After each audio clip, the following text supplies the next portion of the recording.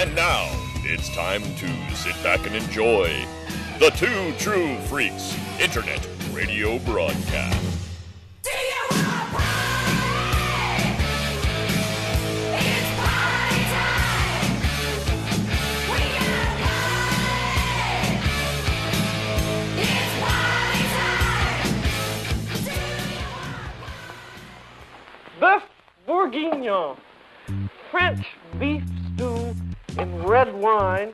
We're going to serve it with braised onions and mushrooms and a wine dark sauce. It's a perfectly delicious dish.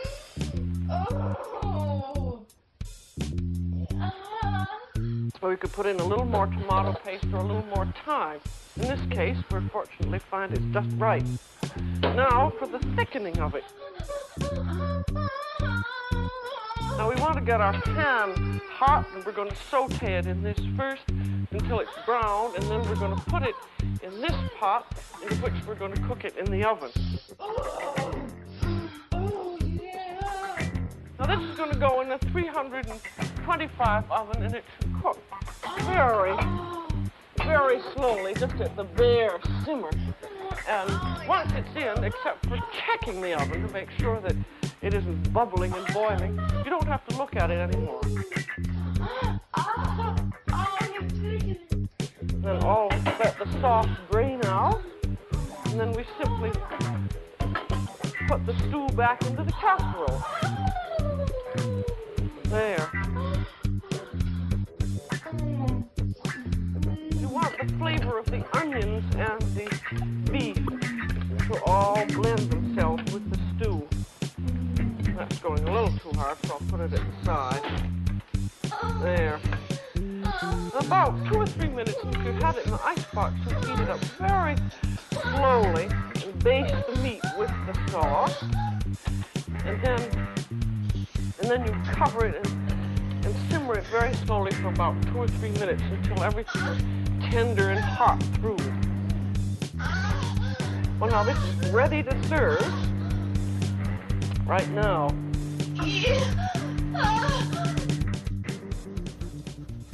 Hi, this is Muffin, and you're listening to Eat It and Beat It on the Two True Freaks Network. My oven is ready and waiting for you. Hello, and welcome to Eat It, the first half of a two-part podcast. I am one of your co-hosts, Mr. Finger Fudd, and I'm joined tonight by the world-famous party planner, Mr. Place Matt, with two T's. Would you please check if you're going to have the chicken or the salmon? It was the salmon mousse. And you're right, it is spelled with two T's, because anytime you add a extra letter to your name, it automatically means you're classy. It's better, yeah, it's classier. Absolutely. So that's it. So this this month's topic is going to be party food. We thought that since you and I are definitely veterans of all types of parties, that why not get into what works, what doesn't work at a party, our favorite party foods, maybe get into some classic parties that we had, and all in all, just a fun little topic that I don't think that we've done yet. So I'm going to throw the first question out to you, and to you, what do you like to see when you walk into a party? Now, there's two types of parties. There's a drinking party, but I'm not talking about a sit-down dinner party. I'm talking about a party, a barbecue, or a gathering. What works, what doesn't work? For me,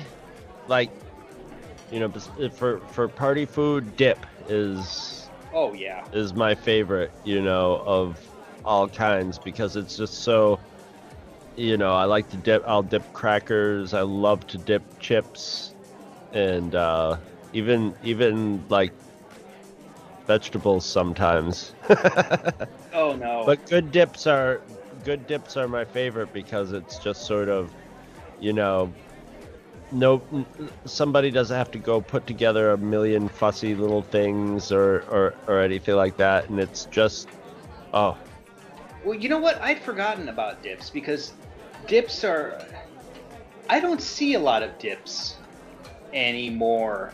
It's all gone to salsa, I think. My wife, one of her favorite things is she makes, and she does this every once in a while. She will get like sour. Is it Philadelphia cream cheese and sour cream and maybe some ranch in the little packet. Mhm. She'll stir that together, and that is her dip. But the thing about her is she has to have like ribbed potato chips with it. The regular potato chips will not hold up to a dip. Now salsa and corn chips are a different category. she'd have to add like a lot of sour cream or mayo to that dip to To make do it a regular chips. Glaze, but she's talking like the rib chips. Yeah, dips are good. They're perfect party food. Now, for me, what I don't like, if I walk into a party and I see like a Costco tray of those stupid rolled burrito type ham cheese sandwiches, don't like that. Don't want to see that at a fucking party. I don't want the Costco tray. Vegetables, like you mentioned, no. I don't want to see vegetable dips. I don't want to dip carrots. I don't want to dip broccoli. I do. Oh God. Okay. Maybe if I had to dip something, it would have to be a carrot. But I can't dip the goddamn broccoli. That just doesn't do it for me. Now, we've mentioned chicken wings before. The trouble with chicken wings at a party is you got to do something with the bones. And that's always a problem for me, is you can have a big plate. You don't want to walk around with a plate of bones, and then you'll have to just lay the bones next to a potted plant or something and walk away from it. And that's every party I've had. I find the jokers that hide the goddamn plates with the bones or all over the place. And that's something that drives me nuts. But the best parties, and let me know if you agree with me on this, in my opinion, are parties that kind of happen out of nowhere. That is what I find happens most around here, where we'll just start off doing something, and all of a sudden it turns into a party, and then miraculously people will just go and get whatever they have around, and that to me is party food. Yeah, that's the most fun. That's the most communal, more like a party thing. Most of the time, if you have a party, you have like one or two people, whoever your hosts are the ones who put together, unless it's like a potluck sort of thing where people bring, and those are, but the planned ones are good too, because then you have the people who like when everybody comes. Well, there's always going to be the lazy people who go to Costco and just pick up a cheese tray or yeah, right. Or something like that, or just like I'll buy all the bags of chips, and which is actually that's very useful too, though. But a lot of people have their famous thing, and and from having and from people who've been listening to the show and hear our summer barbecue, there's several, that I'm always gonna look forward to the 7-layer dip. Oh yeah. And the salsa, the homemade salsa. One of my favorite things to see at a party, and you don't see them as much anymore, but I always make an effort to bring this, is I love the deviled egg. Oh my God, I love deviled eggs too. And it's an old time party food that if someone asks me, like, what can I bring? Deviled eggs. Well, I don't know how to make deviled eggs. All right. It's kind of a lost art now. I mean... Although they're not hard. No, they're not. How many garage sales have we been to that we see deviled egg plates? They're always around. So they were popular at one time. And if you put them out, man, people are going to tear into them. One of my friends... And you can't get too fancy with the deviled egg, all right? My friend one time tried to get fancy, and he found a recipe somewhere for guacamole deviled eggs. So in theory, it doesn't sound bad. It was half guacamole, half mashed egg yolk that you pipe back into the egg white. The problem with these things is he made them and brought them, and they look, pretty nice for a second. But what happens to guacamole when you leave it out for an hour or so? It starts to get black.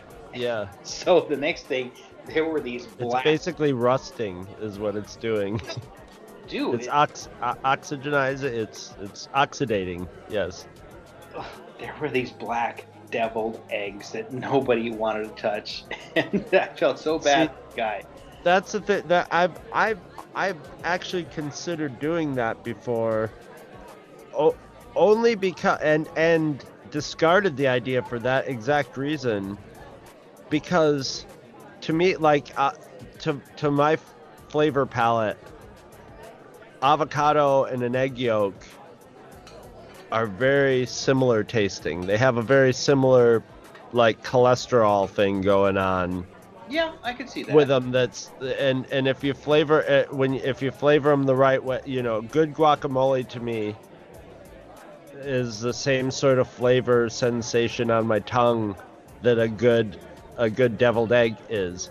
And so I was always like, you could just put guacamole in a deviled egg and it would be totally compatible, but you would have to do it and like eat it immediately, or else. I mean, the thing is, it turns brown. It still tastes the same, It does. But it's just the way avocado turns brown. It's just not appealing looking. No. So, and that's not what you want at a party. You want stuff that's going to hold up a little bit, or if it's not going to hold up, it's so popular it's just going to get savaged through as soon as it's taken out. And both of those recipes, I think simpler is better.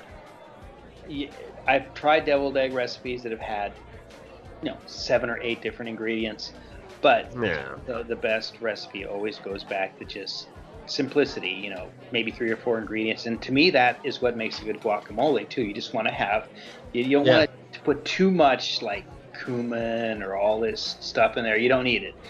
Zero cumin. You just need smashed avocados, garlic, cilantro, jalapeno, tomato, onions, salt, pepper, and lime juice.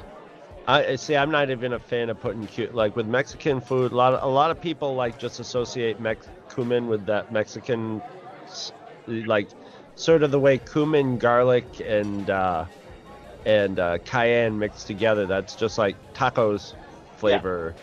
So people like figure you put cumin on everything and it gets that Mexican. But I think you should get your cumin and your Mexican food through the meat. And like when I make beans, I never add cumin to them. I would never add cumin to guacamole. Guacamole is like, if I make guacamole, I use Italian dressing. Shake it up Italian dressing, salt, onions, and tomatoes. That's it. Well, lime juice. I'm not going to argue with you about Mexican food. We've talked about your beans. Cilantro is acceptable. A little cilantro if people are of that bent. But I'd rather just chop up cilantro and like sprinkle some on top. That's my favorite thing about the deviled egg. Is now I can't remember the name of the little red dusting of paprika on top. That's the must. No flavor to it, but just a little paprika on top is what sets it off. That's amazing. And it's not as easy as you think to get the perfect hard-boiled egg too. You can, but if someone comes up with deviled eggs and they're all torn up, I'll eat them. I don't care. But sometimes you have those eggs that just rip up on you. Not a problem. You bring deviled eggs to the party, I'm there. I'm going for the deviled eggs. And we have had, where I live, we've had spectacular parties where back in the day, I would come in from work, and believe it or not, we had maybe 18 or 19 roommates. You've seen the houses. This is the way we lived back then. Right. Well, we all commuted. We lived somewhere else, but we worked here. And, I would come in at, 7 or 8. There'd be one person home, and then all of a sudden, 2 or 3 people would come in, and then maybe 4 or 5. And so, all right, well, let's fire up the barbecue. But we didn't have any money. So one guy would just go out and buy a bunch of chicken gizzards, and go, no, trust me, man, these are really good barbecued. I'm from the South. This is what we do. All right. And then somebody else would just come in and start making Spam sandwiches and then do that. And then some guy would whip together a potato salad. And then Shelly would get in and make an apple crispy or something, out of whatever we had.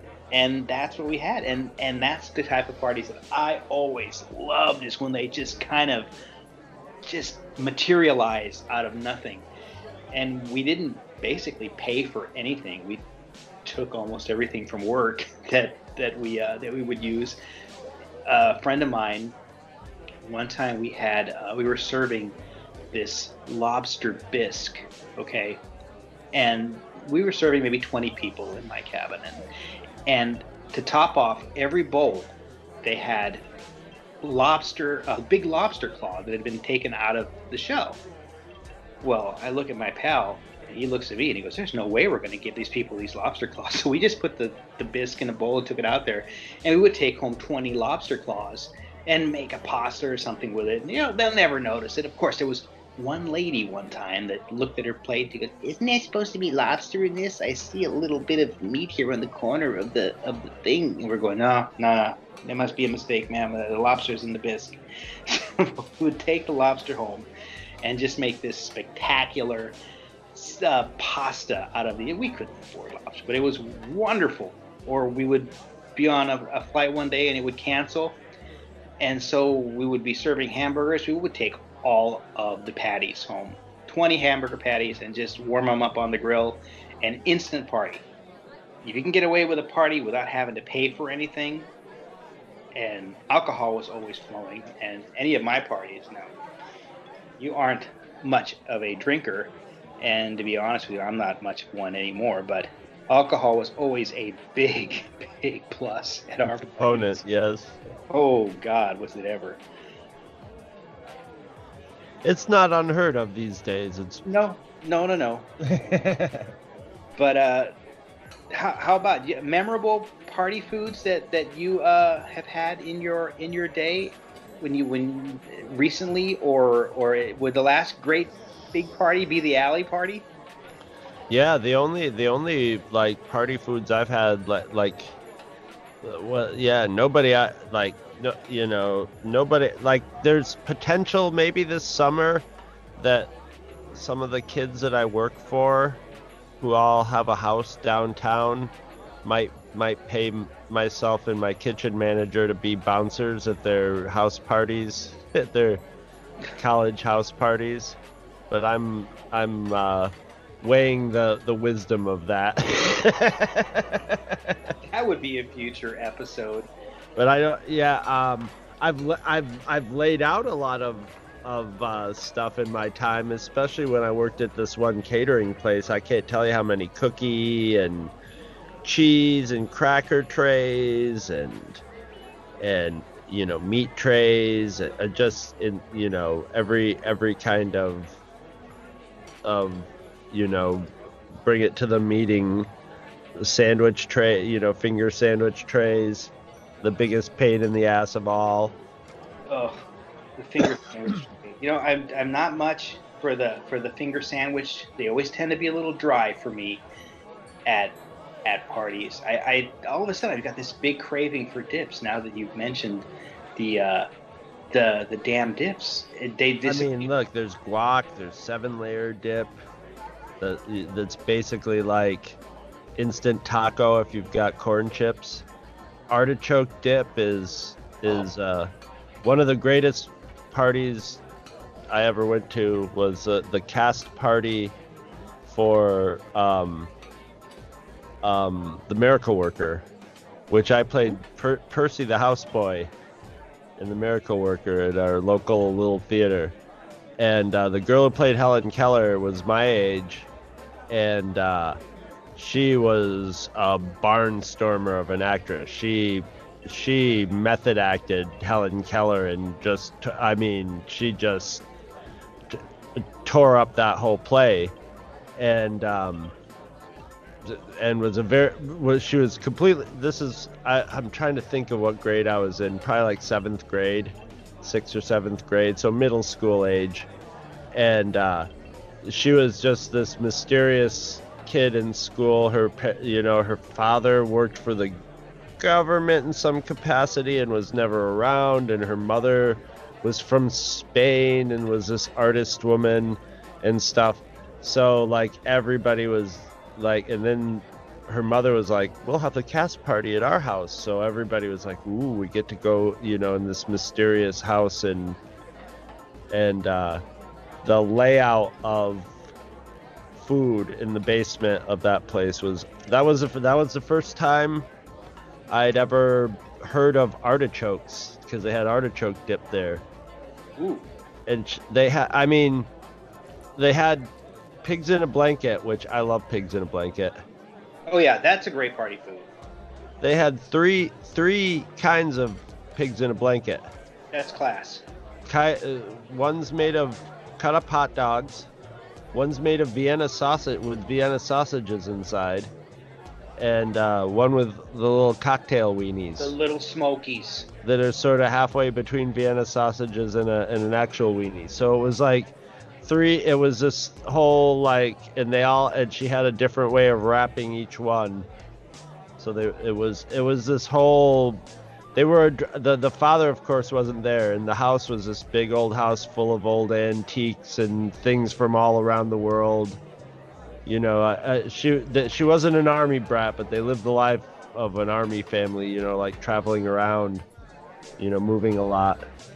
And I'll never forget that food layout. It was spectacular. Another great dipping. Not as much for dipping, but another great medium for cheese or stuff like that is the Triscuit. Oh my god. Yeah, the Triscuit is perfect. I just bought Triscuits today. Mm-hmm. I could just eat Triscuits just on their own anyway. Well, the Ritz cracker is another cracker The Ritz cracker is another classic. Well, and then there's and this is another thing from working the catering, is the party selection of crackers, where you have like different variations on Ritz. You have, they're not Ritz. Well, Ritz I'm sure makes party variations, but you'll have ones that are like oval and ones with sesame seeds on them, and one that looks like a Ritz. So you have so you can actually pick your favorite kind of cracker to put the cheese on. That's I'm a class. Big cheese guy, and when I fly overseas, I don't talk about people that are smuggling in heroin or cocaine or anything. I'm smuggling in raw cow's milk cheese that I'm not supposed to bring into the country. But I have this problem, is I have these beautiful cheeses, and I like the idea of having them more than I like the idea of eating them. I know it sounds crazy, but I just the other day I was going through the refrigerator door and I said, oh, there's that cheese I bought 4 months ago that I didn't ever want to break into because I just liked the idea of looking at it. And it was just a big bloom of mold. And I'm trying to save it, scrape it out the mold and going, cheese is mold, cheese is mold, cheese is mold. And just throw it away, get it out of here. That's what I was smelling. So yeah, no, dude, eat that cheese. No, it was sad. But yeah, I love any type of party that has cheese is terrific. Even sharp cheddar is my favorite at a party. New York sharp cheddar cheese, terrific stuff, man. Any type of fancy. There's a cheese called Humboldt Fog. I'm sorry. It is this cheese that comes. Sounds like a kind of weed. Get some Humboldt Fog here, man. No, it is a soft goat's milk cheese that has 3 different layers, and in the middle of it there's I want you to think of a very, very thin line of vegetable ash, okay? And it looks like the horizon, or it looks like looks like a fog, and it is uber expensive, but every once in a while I'll treat myself to a small piece of it, and then I'll just like to look at it and it'll go bad because I But yeah. Because you're a weirdo. Well, I know it because I have to have cheese the hoarder. I have to have the proper medium to put it on. If I don't have a Triscuit or a Ritz or something, or a good piece of bread, then I just feel like it's not worthy of just. I don't know. Mr. Matt, you are a cheese hoarder. Well, This is an intervention. I don't understand, but yeah, any type of party that has cheese, Okay. it is to me. Okay, how about this? Fondue. I'm gonna be honest. I've never really. There was a friend of mine years ago. She had a fondue set, but she didn't do cheese. She heated up oil and would put meat in there, but she bought the wrong kind of meat, and it was like an Omaha steak or something, and it was like gristle. So I have never had fondue. There's a fondue restaurant here. I've never had it, but I know that it takes Kirsch, is it called, cherry liqueur, a drop of that in the cheese, and hey, there's nothing I wouldn't like about it. I mean, have you had a lot? There's a million different kinds of fondue recipe. There was a fondue bar here that I never went to, but I've been to a few parties where people have made fondue, and even more so than fondue, it's still the same thing as fondue, but I love when they get the nice round loaves of bread. Oh my God! Tear the center out of them and just dump hot cheese in there, cheese sauce in there. Oh boy, that might be my favorite, like, of where you just tear off a piece of crust, with that chewy crust bread. I didn't think about that, but in San Francisco, one of the big things to do is to buy a round loaf of sourdough bread, hollow it out, and you make a spinach dip. And I have a recipe that you start off by making a roux, flour, butter, and you add a little bit of cream to that, and you have this roux going on. And then to that roux, you add 3 different types of cheeses. Monterey Jack, I believe it's mozzarella, and then cheddar. And then you add a little bit of milk, and you let that stir up and melt. And then you drain your spinach, your chopped spinach, and you put that in there. And then on top of it, you once it's all, gooey and melted, you pour it back in the bowl, and then you sprinkle a few finely minced up red onions on top of it. Oh, Jesus. And then you just tear at it with I can't believe I forgot about that. Yes, I haven't had that in years. You know what I would add on to crumbled on top of there is some crumbled up bacon. Crunchy bacon. Yes. We're on the same page, man. We're on the same page. And hey, maybe even add a little horseradish to that sauce, huh? I was just thinking about fondues. How many fondue sets do you see at garage sales? Oh, Jesus Christ. We've got like 8 fondue sets in this house right now. I think we had one that I finally got rid of because I said, you know what? We're just never going to. It's things come and they go out of favor for party foods. I mean, punch bowls. I see more punch bowls at garage sales and flea markets, but there was a time, man. Because nobody wants to deal with them. Where are you going to keep that goddamn thing that's not going to... I know. Or it's not going to break. I mean, do you remember the punch that people would make where they'd throw a bunch of sherbet ice cream in there and let it float around? Oh, yeah. I mean, they were big Tom and Jerry sets, punch bowls, all these things. You see them all over the place, and they've just fallen out of favor. You don't see punch, you don't see fondue anymore at parties. Because people are little baby... No, they're not babies, because babies will eat dirt off the ground and flies.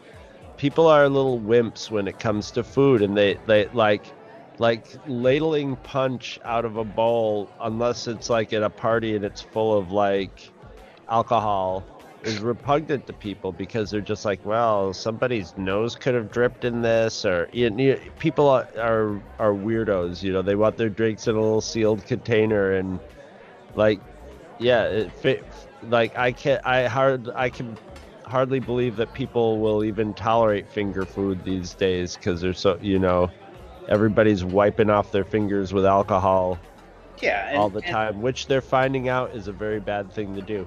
You need to be able, your body needs to be exposed to some of those germs, There's like a little biosphere there are microbes on your hands on your skin that you want there, You don't want to just strip all the microbes away. And a lot of times, like a lot of stuff will mostly like more strip. Well, that's another story for another.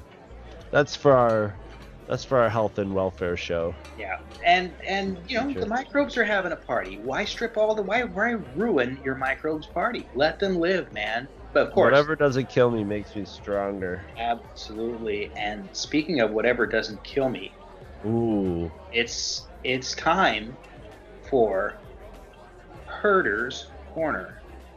George Leonard Herder, out of Minnesota.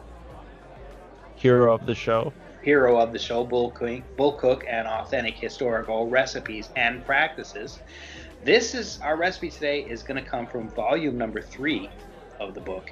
And I went through a lot of stuff to try and find party foods you can find. I almost did the potato sandwich. See, I don't have volume 3 yet. I still have yet to get volume 3. I didn't send you volume 3. Well, volume 3 it deals with a lot of countries where he travels the world, and a lot of restaurants, and a lot of he's ripping on basically everything. But he has a recipe for salsa. After going on to 3 pages about how Mexico is terrific and much better than the United States, and the United States is a European country. Mexico has people that immigrated from Asia, and he goes on and on and on, and how religion is its purest form in Mexico, and blah blah blah blah. And he has this to say, which I thought was interesting. Mexico is one of the very best spots for girl watching in the world. The dark-eyed, black-haired, soft-skinned Mexican girls have a real feminine beauty that could drive a man to drinking tequila. Soft skin. Yeah. And that is going pretty far. Preserve Mexican wildlife and throw a party. There you go. And Mr. George Leonard Herder has a recipe for salsa. Now, how about that? Of course he does. He does. The greatest salsa you've ever tasted in your entire life. I have to tell you that you're taking a trip to Mexico in your mouth right now, Mr. Matt. We have had home runs for all the times that we have been highlighting Herder on our show. I think today might be one of the ones that I've got.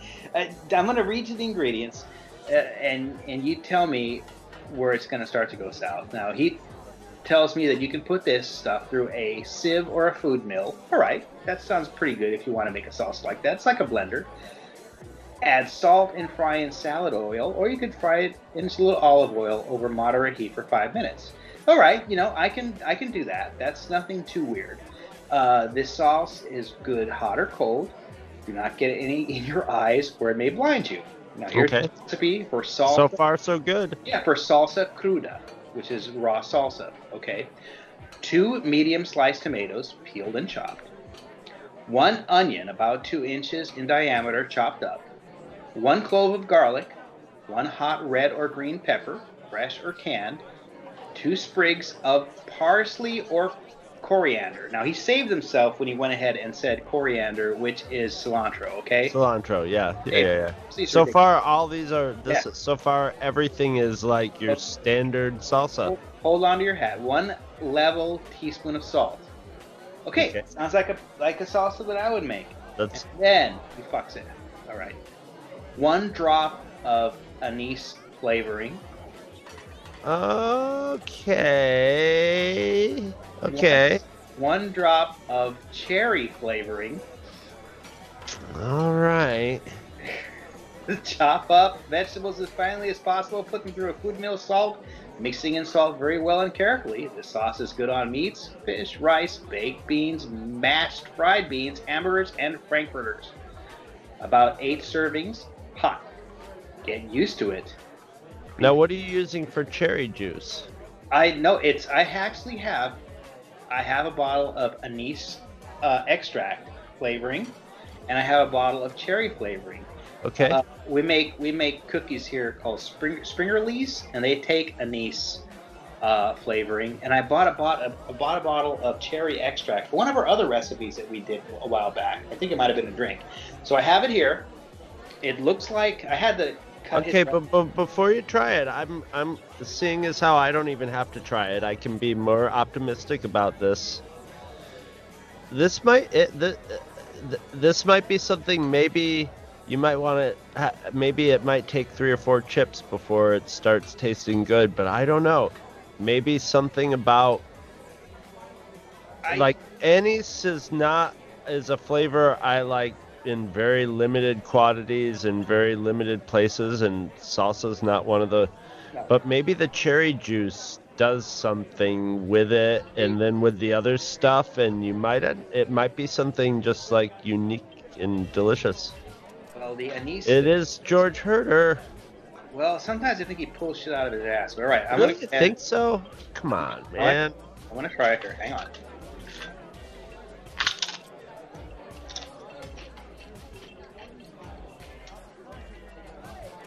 You know? Okay. I think the anise is a little bit strong, because my anise extract comes from like Norway, and yeah. So they probably drink that strong. stuff. I They can use it to keep trolls away. a hint. Real trolls. I think it overpowered the cherry extract. Now, I'm gonna just a little bit more. Hang on here. Look at the water to cleanse my palate. Okay. All right, I'm thinking because I cut the recipe, all right? I didn't want to make a serving for 8 of this. So I might have went a little bit heavy on the anise. But I think if I would have maybe just used a different type of anise or anise, maybe it wouldn't be so. Right now? Or maybe like a half or quarter of what you used of yours or something. Yeah.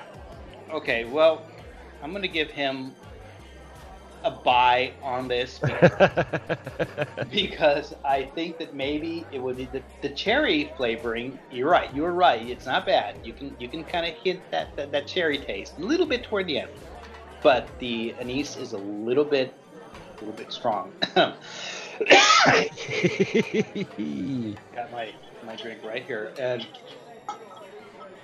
on that note, that was a party in my mouth right now, and party foods, which I think we hit pretty well. Yeah, not bad. A fun conversation, and I'm looking over at our green room right now, and what are those 2 guys doing with that old school projector? And they have fezzes on, and so their eyes are all sunken in, and their pupils are dilated, like they've been sitting in the dark. Yeah, they look like are they wiring that projector right? When's the last time you even saw a projector like that, for God's sakes? What is that, 16 millimeter? I don't know. Something like that, yeah. Well, we better get over there before they blow a goddamn fuse. I'm not sure if the amps here in our grotto can keep up with that. So with that, look forward to seeing everybody next month with another fun food topic, and it's time for us to play musical chairs, as they say.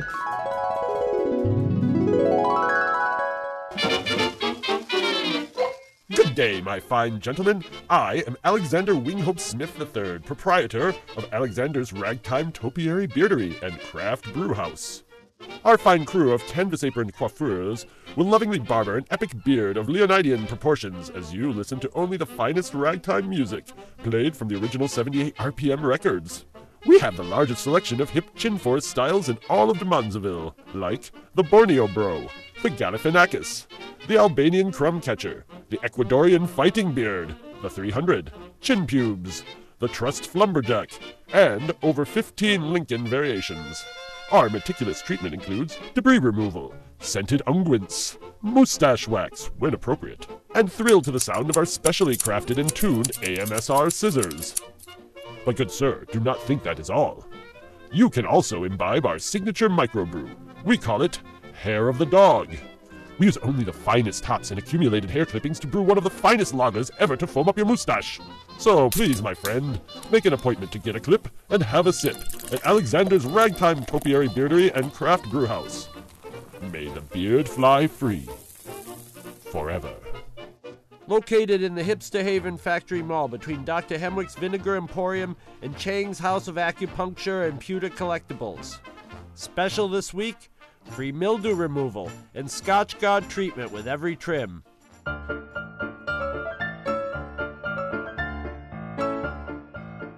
Hello and welcome to Beat It, a podcast about porn every month. I'm Buck Staghorn.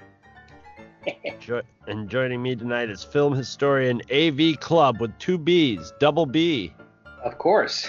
Ooh, how's that for a name? And also make sure that you sign the sheet before you take anything out of this closet. I'm only gonna continue using this beefy voice for about 3 more seconds, and then I'm just gonna use my normal voice. We might as well, because we are talking about a topic that is far from normal, a topic that you don't hear about much anymore, and I'm going to let you bring us in on this one. Well, we are talking about stag films. Stag films. Now, this was my choice, and it stems from an experience I had probably going on 2 years ago now, where I was at a flea market, and listeners to the show know that I, like you, also have an addiction to flea marketing and garage sailing, where I came across this guy and his humongous tarp, and on the tarp he must have had, and I kid you not when I say this, 100 little boxes of stag films. And they were just everywhere. And I was going, oh my God, these have got to be, this guy, he's got these on a tarp. They've got to be incredibly cheap to buy. And I was just getting ready to make him an offer on basically everything that he had, with wonderful names like the 69ers, 2 White Girls, Strip Craps, 10, 2 Couples, Positions. Strip Craps, definitely is a card game, but that's because it's old-fashioned. But if it was this day and age, you'd really want to, tread carefully on that one. In the Field, Night to Remember, 2 Boys and a Girl, Scamp and Her Boyfriend, 2 Girls, Black and White, which could have meant black and white film or a black and white chick. So I asked the guy, hey, man, how much are your movies? They're $20 a piece. And I was like, my heart fucking sank. And I wasn't, and I walked away. It's probably a good thing, because I found out that stag films are not going for very high prices. But it got me thinking about stag films and the history of them, and how they were introduced, and how they were the main form of, that type of entertainment for quite a while. And I was going to ask you, what is your reckoning or information that you know about stag films? Have you ever come across any of them? I own a couple of them. Do you? I do. For the life of me, I don't remember how I got them. I don't remember. It was sometime. I know I had them when I was in college, because when I must have gotten them when I was in high school, or the year when I was out of high school, because I remember I could finally watch them because I could sign out projectors from film school. and they were the most. It was a big letdown because it was basically a woman in her underwear, like rolling cushions up and down her legs and arms. How old was the film? Yeah, 50s probably. That's like a cheesecake film. Black and white. They were all cheese. It was just a woman. Both of them were just a woman in front of a blank background, rolling soft things over her underwear clad body. Rolling the hay. Well, yeah. But I've seen them at garage sales and stuff, but they're usually like people. Yeah, you don't usually find them for a couple bucks or 50 cents or something like that, you know. The only exception is, and you know, I keep forgetting about it, and this is a reference to one of our episodes of another podcast, Garage Sale Gloat, where I picked up a bunch of random things from an old lady, but one of them was a Super 8 film.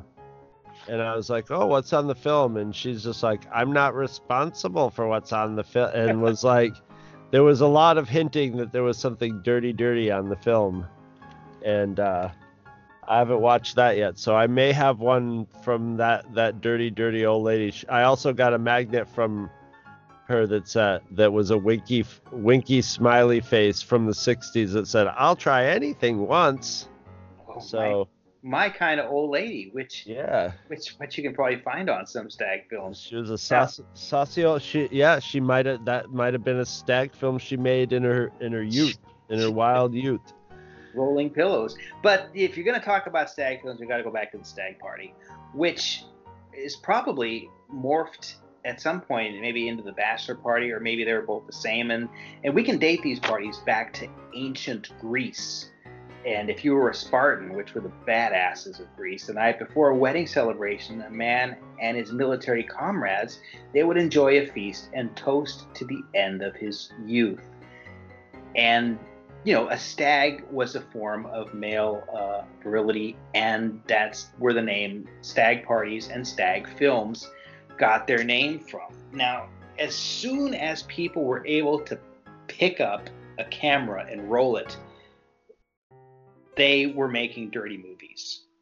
We can date the first like really, really, really dirty, or not erotic, the first, you know, film to be saucy. Yeah, it was called the bedtime, the bridegroom's dilemma, or bedtime for bride. I'm not even going to try to say the name in French because I will butcher it. And it was a 9-minute movie. Sadly, only the first 3 or 4 minutes remain of this. And it just shows a newlywed couple. And she is undressing behind one of those screens. And her husband is on the other side getting all excited, you know, patting his face. And I swear to God, it was taking her about a half hour to get off all of the clothes that she had on. But the last part of the film had been lost to time, so we only see her undressing, and they sure wore a lot of clothes back then, so we don't really know what went on after that. But that was filmed in 1896, if you can believe it, and that was a French film. But the first really American stag film was filmed in 1915, and it was called A Free Ride. And why don't you tell us a little bit about A Free Ride? Because it took me a little while to pull this up and to get it to work, but I did finally. I'm using another computer. If you look it up on Wikipedia, that's where I watched it. Like, I just clicked on the video, and then a little window came up and played this little informative video. And I want to sort of set this up a little bit, because in the weeks coming up to recording this episode, Mr. Club had been sending me links of clips of stag films and stag films he'd found, mostly from YouTube and stuff like that. And we're talking pretty tame, you know. Very tame. Cheesecake, side boob, girls girls working on the house, you know. I'm painting the house with some side boob out of my coveralls, and let's go get some, you know, calisthenics training, and look here, I can kick my legs up in the air this big, look at my granny panties. And these were later films from the 40s, 30s, 50s. And you figure that this film from very Betty Page like looking stuff, or like burlesque show 50s mid-century burlesque show girls looking stuff, or 40s, you know, hairstyles. I had seen A Free Ride before, and for the life of me, I can't remember where I'd seen it before. It might have been in the early days of like LimeWire type programs, where it was like, you know, I found a whole bunch of like old, you know, I'm sure if I saw videos that said like old stag film or something like that, or, you know, oldest dirty movie ever, I would be like, yes, I'm downloading this immediately. But after watching, you know, link after link of just like Cheesecake and just you know, there would be a little sight gag or something to just sort of tie it up with the name, almost like a PG version of a Tijuana Bible story or something, but not even as complex as a Tijuana Bible story, because they're silent, you know, and black and white, and so A Free Ride comes on, and A Free Ride, you know, instantly, boom, it's that, you know, old school grain, and you know, it picks up a couple hitchhikers, and pretty soon you are seeing graphic full frontal nudity and sex with you thought 60s bushes or turn of the century bushes were something else, man. I mean, that's what surprised me the most. Here is a film from 1915, the same year that The Birth of a Nation was filmed, okay? Which lets you know that they didn't waste any time getting sex on the screen. What's the first thing that Americans put in the movies? Sex and racism. And sex and the Klan. Believed to be filmed somewhere in New Jersey, all right? Directed by, and they have the thing, A. Wise Guy. Photographed by Will, capital B, Hard. And titles by Will She. It basically is a old-timey guy with a fake mustache driving up on two girls who are walking and says, hey, let me give you guys a ride. And they're going, no, we're fine. No, come on. Only if you behave. And then I expected to see a little bit of petticoat or something, and they're driving along and all. Right, like some gag where he's using a stick to lift their dress up and check out their ankles. Well, all of a sudden he's coughing a feel, and he's going, you know, and then the card comes on, what a dairy. And I'm going, all right, okay, that's cute. And I figured they're probably just going to, you know, ooh, stop. And then all of a sudden, like, he gets, excuse me, ladies, he gets out and he takes a leak. Takes a whiz, yeah. Takes a whiz, and all of a sudden they're going, well, where is he? And the two girls get out and they're, oh, he's peeing. And it just goes from there. South. Holy shit. Then the two girls go and take a piss. And then all of a sudden you're seeing, like, what the term, the meat shot. And I was just, holy cow, this is like hardcore. And this is 100-something odd years ago, man. We're looking at more than 100 years ago. They had, you didn't think that, I don't know, it was just odd to me when you put it in perspective that we can look back. Hey, man, you ever read the Canterbury Tales? I've always heard of the Canterbury Tales, but I have never read the Canterbury Tales. Oh, geez. You ever read any Marquis de Sade? I've heard of it, but I know they're dirty, but are they like filthy dirty? Yes. As a matter of fact, they're filthier and I would suggest not reading the Marquis de Sade because, well, no.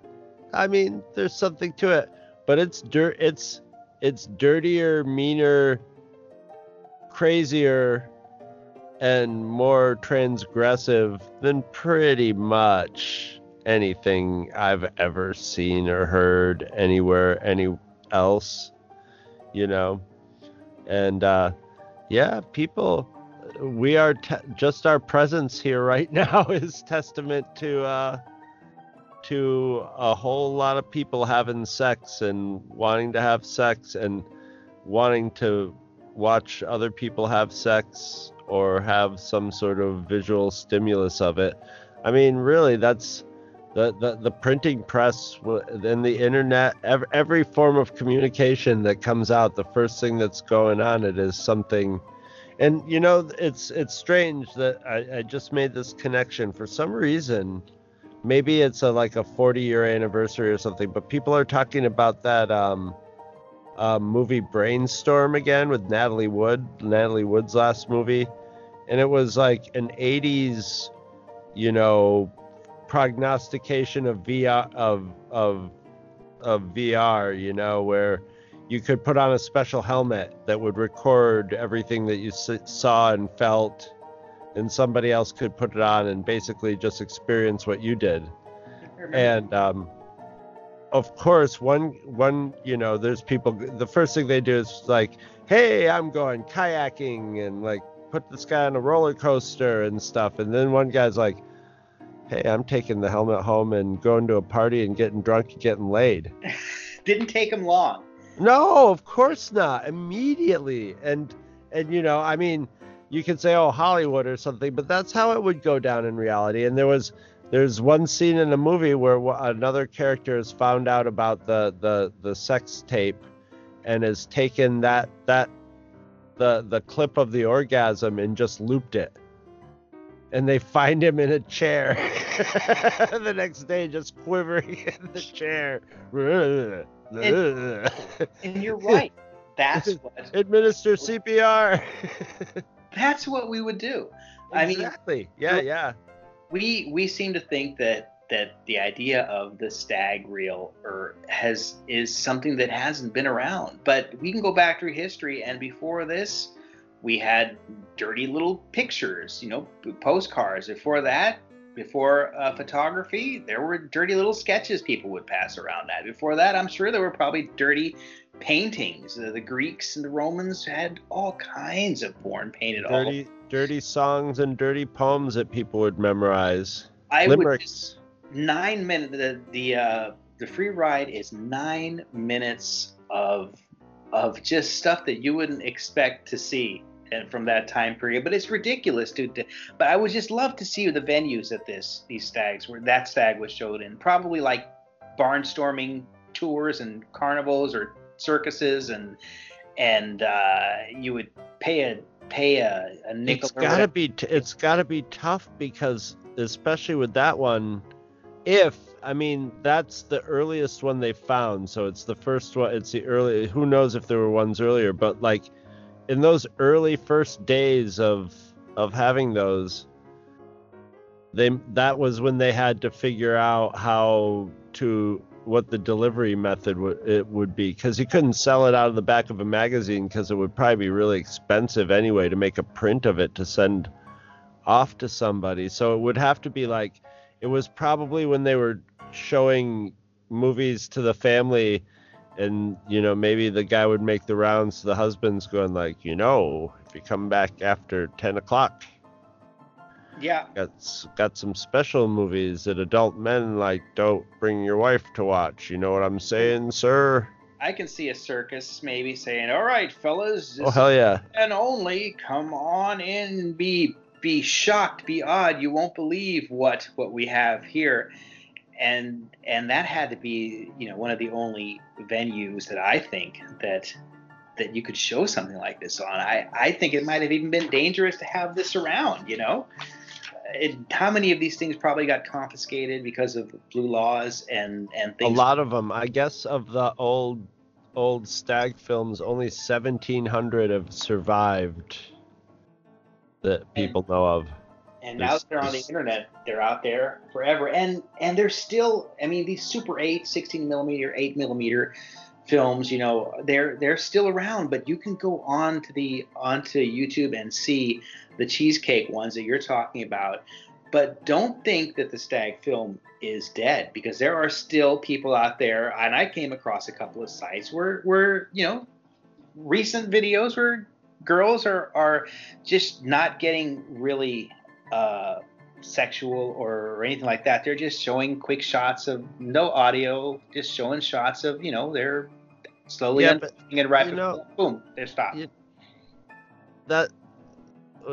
Now we can get like philosophical about it, man, because to me now, even though that's something that would be a stag film, though, although a lot of, like, if you go to, say, your generic Pornhub site, you're looking at a lot of, like, sometimes there'll be full-length features on there or whatever, 2-hour or quote, old, like, 60s, 70s, 80s movies, or there'll be 2 hours worth of video on something, but most stuff is like a 10-minute thing, scenario, if it has a scenario, that are very similar, in idea and execution to a stag film or a fetish film or a cheesecake film or something.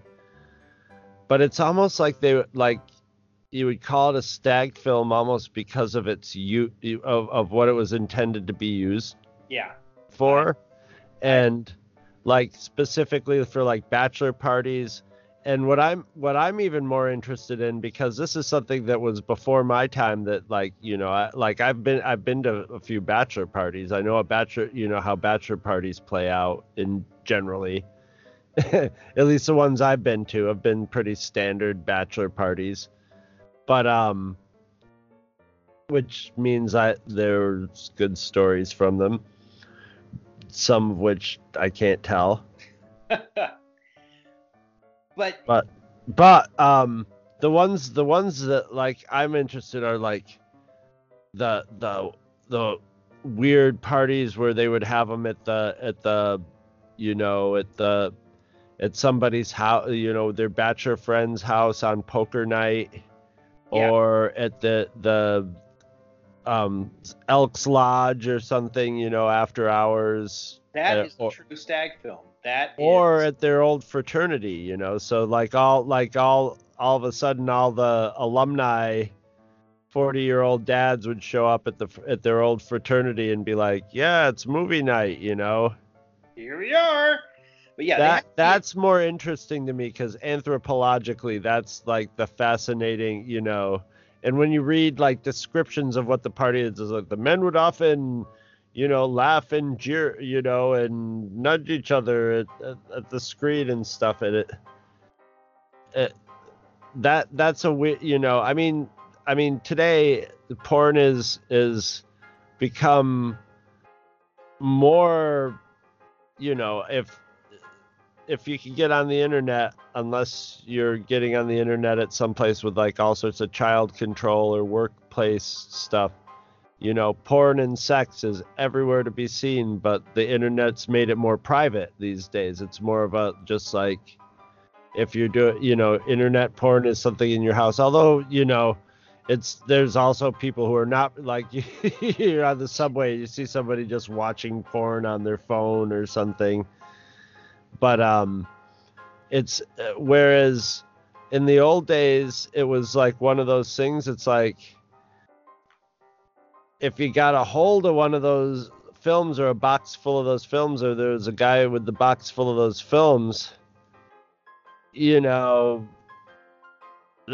wasn't something you came by every day. So you might as well make an event. You might as well get the chips out and have a poker game to start up, and then have the main event start up, and it's movie time, and you just start going through the.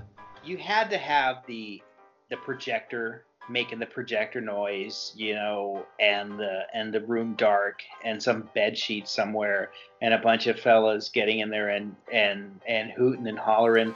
Now, well, they have to hoot and because they're porn films. They're made to they're spanky, as my old drummer friend used to call them, spanky films. Yeah. And so, but you're watching them with a group. It's very similar to our commentaries, actually. You're watching a spanky film with a room full of guys. And so it's like, so you can't use it as a spanky film. So in those days, they were probably And something like that, probably, any kind of cheesecake or anything was so rare that it probably just, when they saw the film, it indelibly imprinted in their brain. Yeah, I mean, the typical stag film, all right, had to be, they were brief in duration. About 12 minutes was the most that you were going to get a stag film. They were silent, and they didn't fuck around with plot or anything. I mean, they got into, the free ride is about as plotty as you're going to get, but they don't fuck around because you didn't have that much time. They went right to the meat shot, as it was, and they were intended for men, pretty much, and they were produced kind of secretly because of the censorship laws that were going on at that time. Mm-hmm. And they were mostly shown in Europe. They were shown in brothels. You could see them there, and in the States they would have tours like we were talking about, where you could go to a circus and see them, or in bachelor parties. They were around for a long time until probably in the beginning of the sexual revolution in the 50s, and then they were done. You start to get into the 60s, you might be able to see the last vestiges of the stag film. But as soon as you had like the Swedish erotica 70s and into the 80s, sort of limping along into the 80s sort of things, but those were almost sort of like short porno films. Yeah. And they were sold like with a projector, so those were almost like early home movie thing. It was when it was sort of it was just before you transformed to video, and then when video happened, it was all over. It was over. And I'm not even sure that they're that prevalent in bachelor parties anymore. I know my bachelor party, we didn't waste time with any. I was so gooned, I really don't remember much about my bachelor party. I know that there was a bus involved, and I know that we went to a titty bar and very drunk, but there was no dirty movies shown. And I think that the end of as soon as people had cell phones that could take videos of people's bachelor parties, that was it, man. Some asshole would film something and then they would get out somewhere and then you're done. But no, like bachelor parties nowadays should have a strip search down to your underwear and then a locked box with all the cell phones in it. Yeah. Anybody walks in. I always thought there would be money to be made to buy old stag films and offer a package of, hey, we'll throw you an old-time stag party for you and your friends, with chips and dips and fezzes and whatever. And I wonder if people would pay for the experience to sit down. I think they would. I think you could sell. As soon as you said that, you know what the first thing I saw was? What? Fake mustache. Yeah. Well, hello, fine gentlemen. Yeah, I hope you're ready for tonight's entertainment. Old-timey talk and a cane and just get up there and bullshit and let the show begin. I think people would. First, a few games of chance. And here's a chicken that can play the kazoo or can stuff like that. I think there would be money to be made in just like there is a renaissance of all things old, like old time butcher shops, old time cocktails are making a burlesque. Burlesque is making a comeback.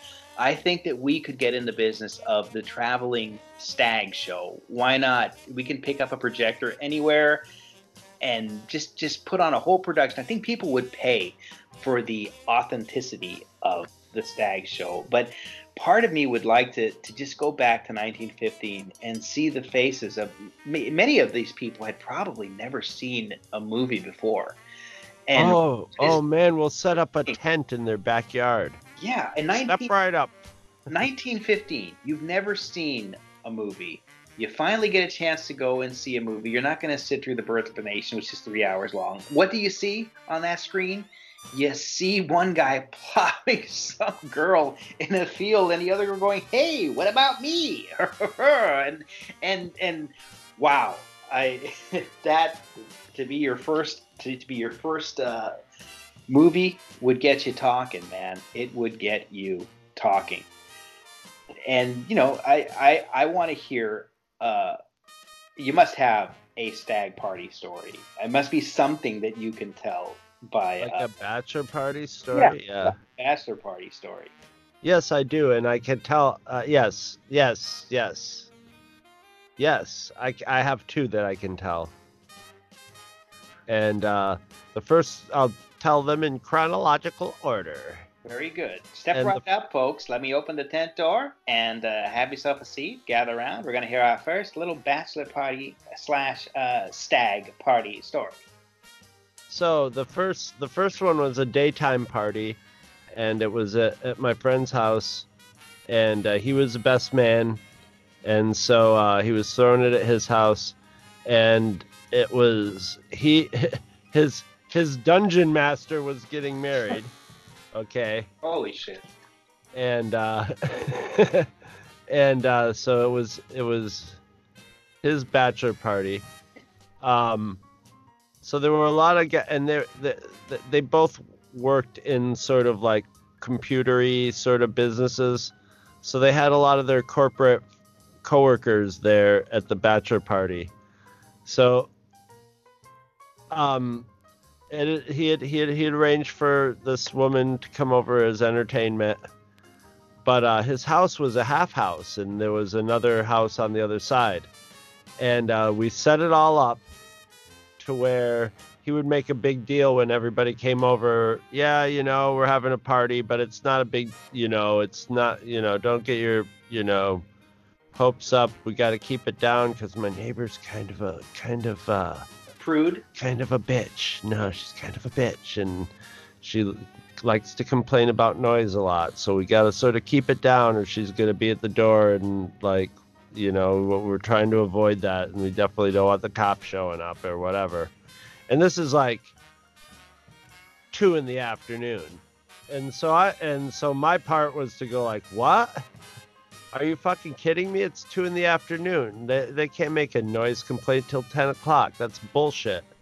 Don't worry. If she comes over, I'll handle her. And they're all like, oh, no, dude. No, we can keep quiet. And I'm like, no, this is a fucking bachelor party. What the fuck, And so then,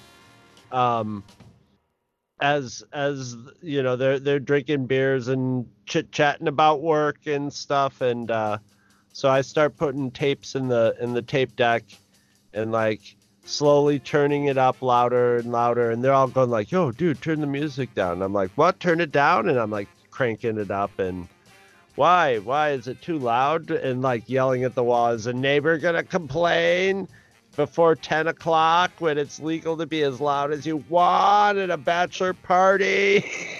And they're all like, dude, shh, dude. They're all freaking out. And so then the stripper shows up in just like a t-shirt and jeans and pounds on the door and is like, what the fuck is going on here? I'm trying to relax in my house and blah, blah, blah. And I'm like, look, there's a bachelor party going on. It's going to be loud for a few hours. Deal with it. We'll be done way before the sound ordinance or whatever. And she's just like, no, blah, blah, blah. And everybody's like, oh, no, man, we'll keep it down. And, on and on. I'm escalating. She's escalating. We're screaming at each other. They're trying to mediate. And then she's like, what is this stupid music anyway? And she goes and like pulls the cassette out of the tape deck and throws it across the room. She's like, this is real music. And she puts in like Welcome to the Jungle and starts dancing and taking her clothes off. Right. And while this is happening, the guy who's there to like watch over comes like sort of walking in, hey guys, can I hang out? And the other, yeah. And okay, now the kicker to this story is these guys were so fucking stupid that at the end there were about 4 of them who thought it was still the neighbor. Holy shit! What kind of people were you having a party for? That's what I'm saying. I didn't know any of these people except for the groom and the best man. These were all work people. Yeah, that at the end of it, dude, at the end of it, she was like, I can have my friend come over. And they're like, yeah, have your friend come over. Which is at the point where they're supposed to be throwing $50 bills at her. Oh, God. And then she's going to the groom like, I could get my friend over here, have a private show with you. We could go someplace, have a private show. And he's like, yeah, let's do that. And then at the end, like, they leave. She leaves, and they're like, "Well, your friend didn't come over." And then he's like, "Dude, she really liked me. She wanted to have a private show with me and her friend." And I'm like, "Then why aren't you having it?" And I'm like, "You dummies didn't give them any money. They were asking you for more money." What do you mean? She and that guy there, if you gave her money, she would have given it to him. Then they would have called up another girl, and then they would have come over, and you would have had to give her more money. And they're like, what? And then there's like 4 of them going, but wait, I thought that was the neighbor. Well, you know, that's what the stag film eventually at parties probably evolved to. It evolved to strippers. Yeah, and then who needs a stag film after? The stag film becomes a warm-up at best, you know? You know, and then... But you get strippers, and that's what the stag film became, I think, as far as traditions of bachelor/stag parties. You want to hear my other one? Yeah, of course I do. All right, so this one was with more experienced people, and not 16-year-olds. This one was for the best man of the last bachelor party. And it was held at the groom from the last bachelor party's house in his backyard at night around. Got it. Much better. Well, the best man entrusted the finding of the stripper to our drummer friend named Mr. Motley, who would be the last person you would want to entrust that to. And we started getting suspicious because Mr. Motley was like, look, man, I'm just going to go in the hood and find some, like, free agents, you know, save some money. And, like, then he comes back, he's like, I got 3 for the price of 1. And we're like, oh, no. What did you find? Well, so at the day of, everybody's like, oh, okay, you know, let's see what happens here. In they come. They're gymnasts. All 3 of them in high school were championship gymnasts, and we're now like 22 years old. And it starts out like a normal stripper normal stripper routine. But the thing about my friends and I, like I don't like being around. I don't like the whole dynamic of stripping and stuff, because I just don't like the dynamic of it. There's an impersonalness to it that and if it was too personal, it would be creepy for the girls. So there's like, but at this and the girls don't want to be too personal about it because they don't know who they're dealing with, you know. So I hate that dynamic. But then again, I was with a lot of people who were like very down to earth people, and like a bunch of them were pagans who are used to nudity and sexuality. So it's just like they were, you know, like the most pagan-y crazy people were like, when the girls were, they were like, is it all right if I touch your hips? You know, asking them questions and shit like that. And I'm just like, oh, look at this. But, you know, within like 10 minutes, we start like, hey, what's your name? Oh, you guys were gymnasts and blah, blah, blah. And like start chatting with them. And then it's becoming just very friendly. Like not like getting very friendly, like a Penthouse forum letter, but just getting actually like friendly. And then the girls go, do you want to see some of our routines? And we were like, absolutely. Yes, we do. And this is like in the backyard of a house that's sort of up off the street on a hill, so you can't see it from the street, but there's neighbors on either side that you can see peeking out the windows. And these girls started, doing, one would do a handstand on the other one's hands up in the air, like acrobat stuff, like circus stuff. And one would be holding the other girl over the head, and the one girl would do a split, all buck naked in the backyard with the neighbors peering out the window. And, and they were going through their acrobat routine and like flips and stuff. And at the end of each one, everybody's like, oh, bravo. That was amazing. So that's all I can say about that one. And it gets very embarrassing for the groom after that, but it doesn't even involve the three strippers. It involves the pregnant woman who is their escort. And well, and scene. Well, I imagine you have. Yeah, well, the crowd you hang around with, you've got to have. I have one that takes place when I was a lot younger, and I have one that takes place maybe in about 1999 or 2000. It's absolutely filthy. So I mean, it's just, we could have the 18-year-old story, or we could go to the one that's absolutely filthy. And now, is the story 18-year-old, or is it about an 18-year-old? There's one when I was maybe 18, and there's the other story.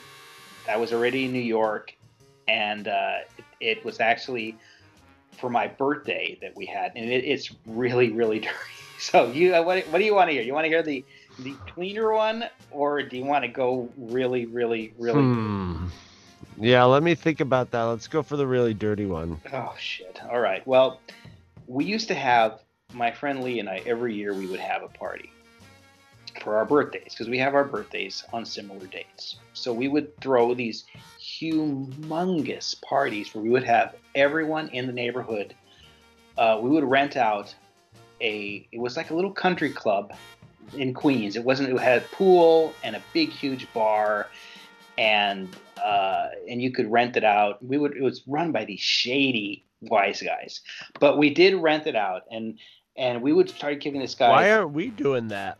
Well, we figured that we would make our money back, because we would charge everybody $10 to get in, and eventually we would make our money back. We're talking, and I'm not kidding you, when we probably have like 200 and something odd people at this gathering, with swimming pools and bar, and it was you'd pay $10 to get in and $5 all you can drink.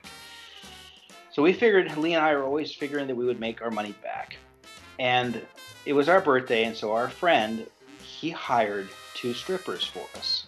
Now, Lee had a guy stripper, because he's gay, and the guy stripper was pretty much just your normal stripper. But I don't know where Jay was the name of the guy that found these strippers. You found them out of the back of some awful magazine. And the thing about it was, at the time, my girlfriend, who is now my wife, she actually helped pay for the stripper, because she thought it was just going to be a little stripper, like what strippers do, and haha, funny, there's Dario. Like a stripogram. Yeah, like a stripogram. Well, he got, I'm sitting down, and all of a sudden, hey, here comes the stripper, and they're like, all right, ha ha ha. And it's like this heavy. All right, ha ha ha. Well, it's preface like to disaster. Yeah. All right. It's this heavy set black chick, and she comes in and she starts stripping, but then she starts really stripping. I mean, she doesn't have any clothes on, and then she starts taking my clothes off, and I'm sitting there in my boxer shorts, my pasty farmer fricking body, that it's horrible. And then, okay, it's nightmarish, one would say. It's worse from here, and everyone's screaming and laughing, and there are pictures being taken. And she dumps some ice in my hands, and she goes, stick it in. And I'm going, what? She goes, just push it in. And so I'd start sticking it up her nostrils just Yeah, to be a dick. so I pushed it in there, and then she grabs a banana, and she goes, stick it in. And I swear to God, it was like if you're feeding a horse a sugar cube. It's kind of like...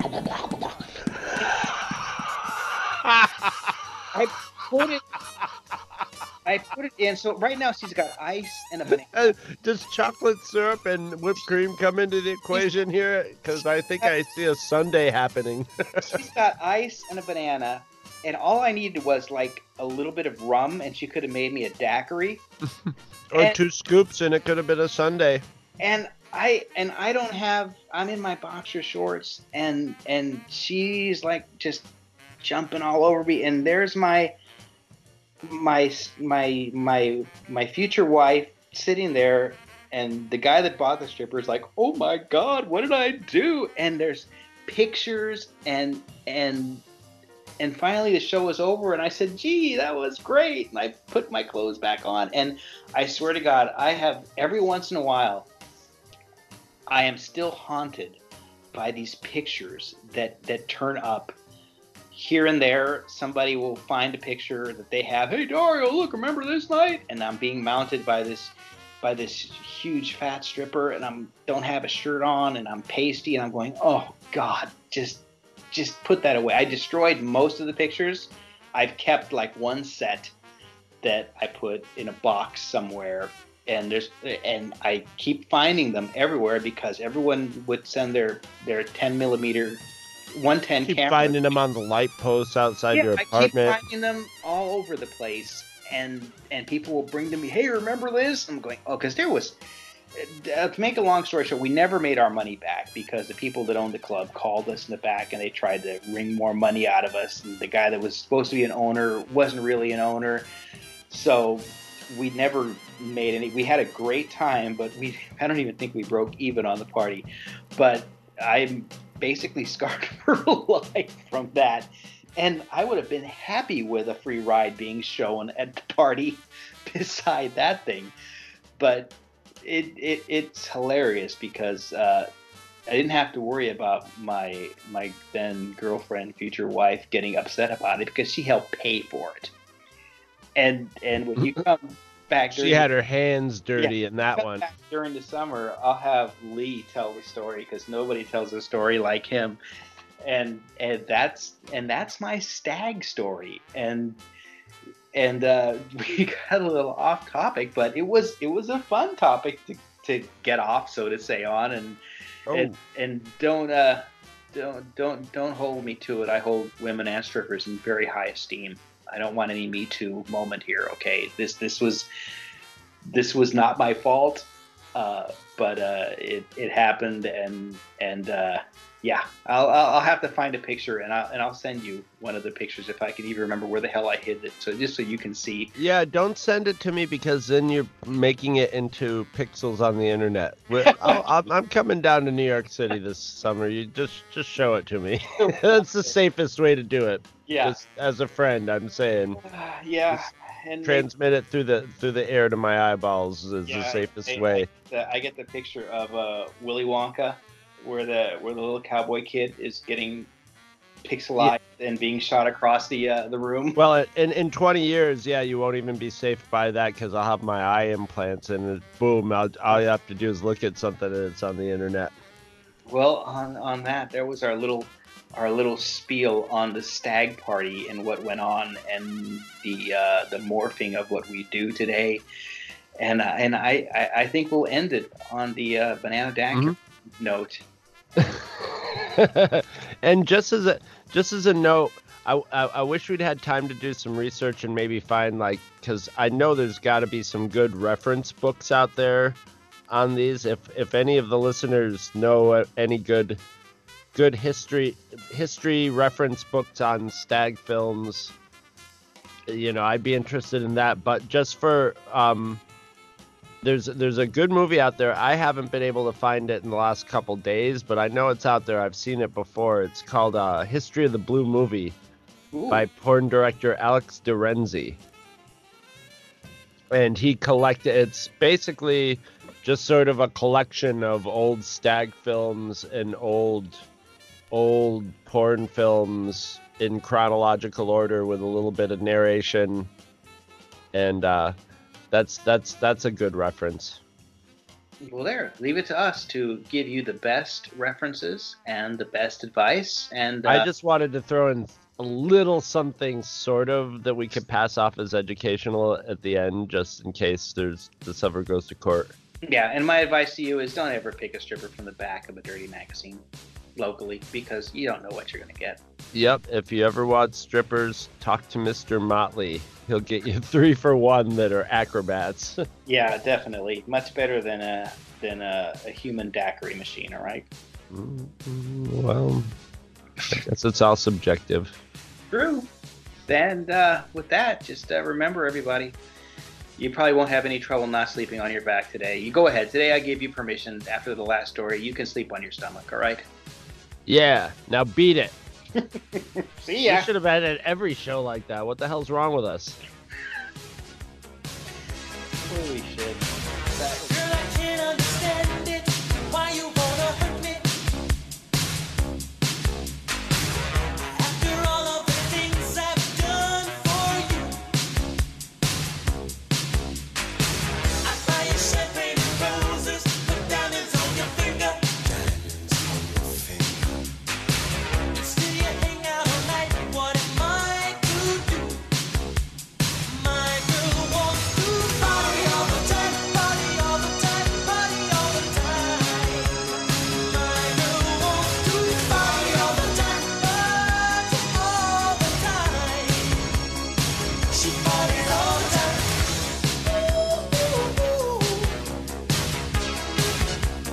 Party all the time. She likes to party all the time. Party all the time.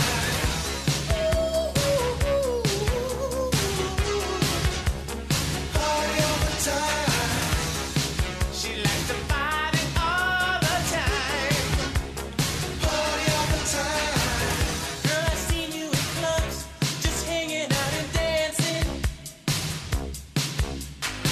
You give your number to every man you see. You never come home at night because you're out romancing. I wish you'd bring some of your love home to me. But my girl wants to party all the time, party all the time, party all the time. My girl wants to party all the time, party all the time. My girl wants to party all the time, party all the time, party all the time. My girl wants to party all the time, party all the time. Visit our website at twotruefreaks.com. Two True Freaks is always spelled TWOTRUEFREAKS. You can email Two True Freaks directly at twotruefreaks@gmail.com. Two True Freaks and all of its excellent affiliates are available on iTunes, and you can choose to subscribe to either the entire network if you wish, or pick whichever individual shows you want to follow. We have so many shows to choose from, there's just bound to be one that appeals to your particular fandom. Just search Two True Freaks with an exclamation mark at the end, space, and the number 2. You can find Two True Freaks on Facebook. Just search for Two True Freaks. If you ever leave your house and you actually have friends, why don't you tell them about Two True Freaks? If you've enjoyed our show, please won't you take a moment to rate us on iTunes? That helps others find the show too. Thanks for listening. And join us every Monday for new episodes of Two True Freaks.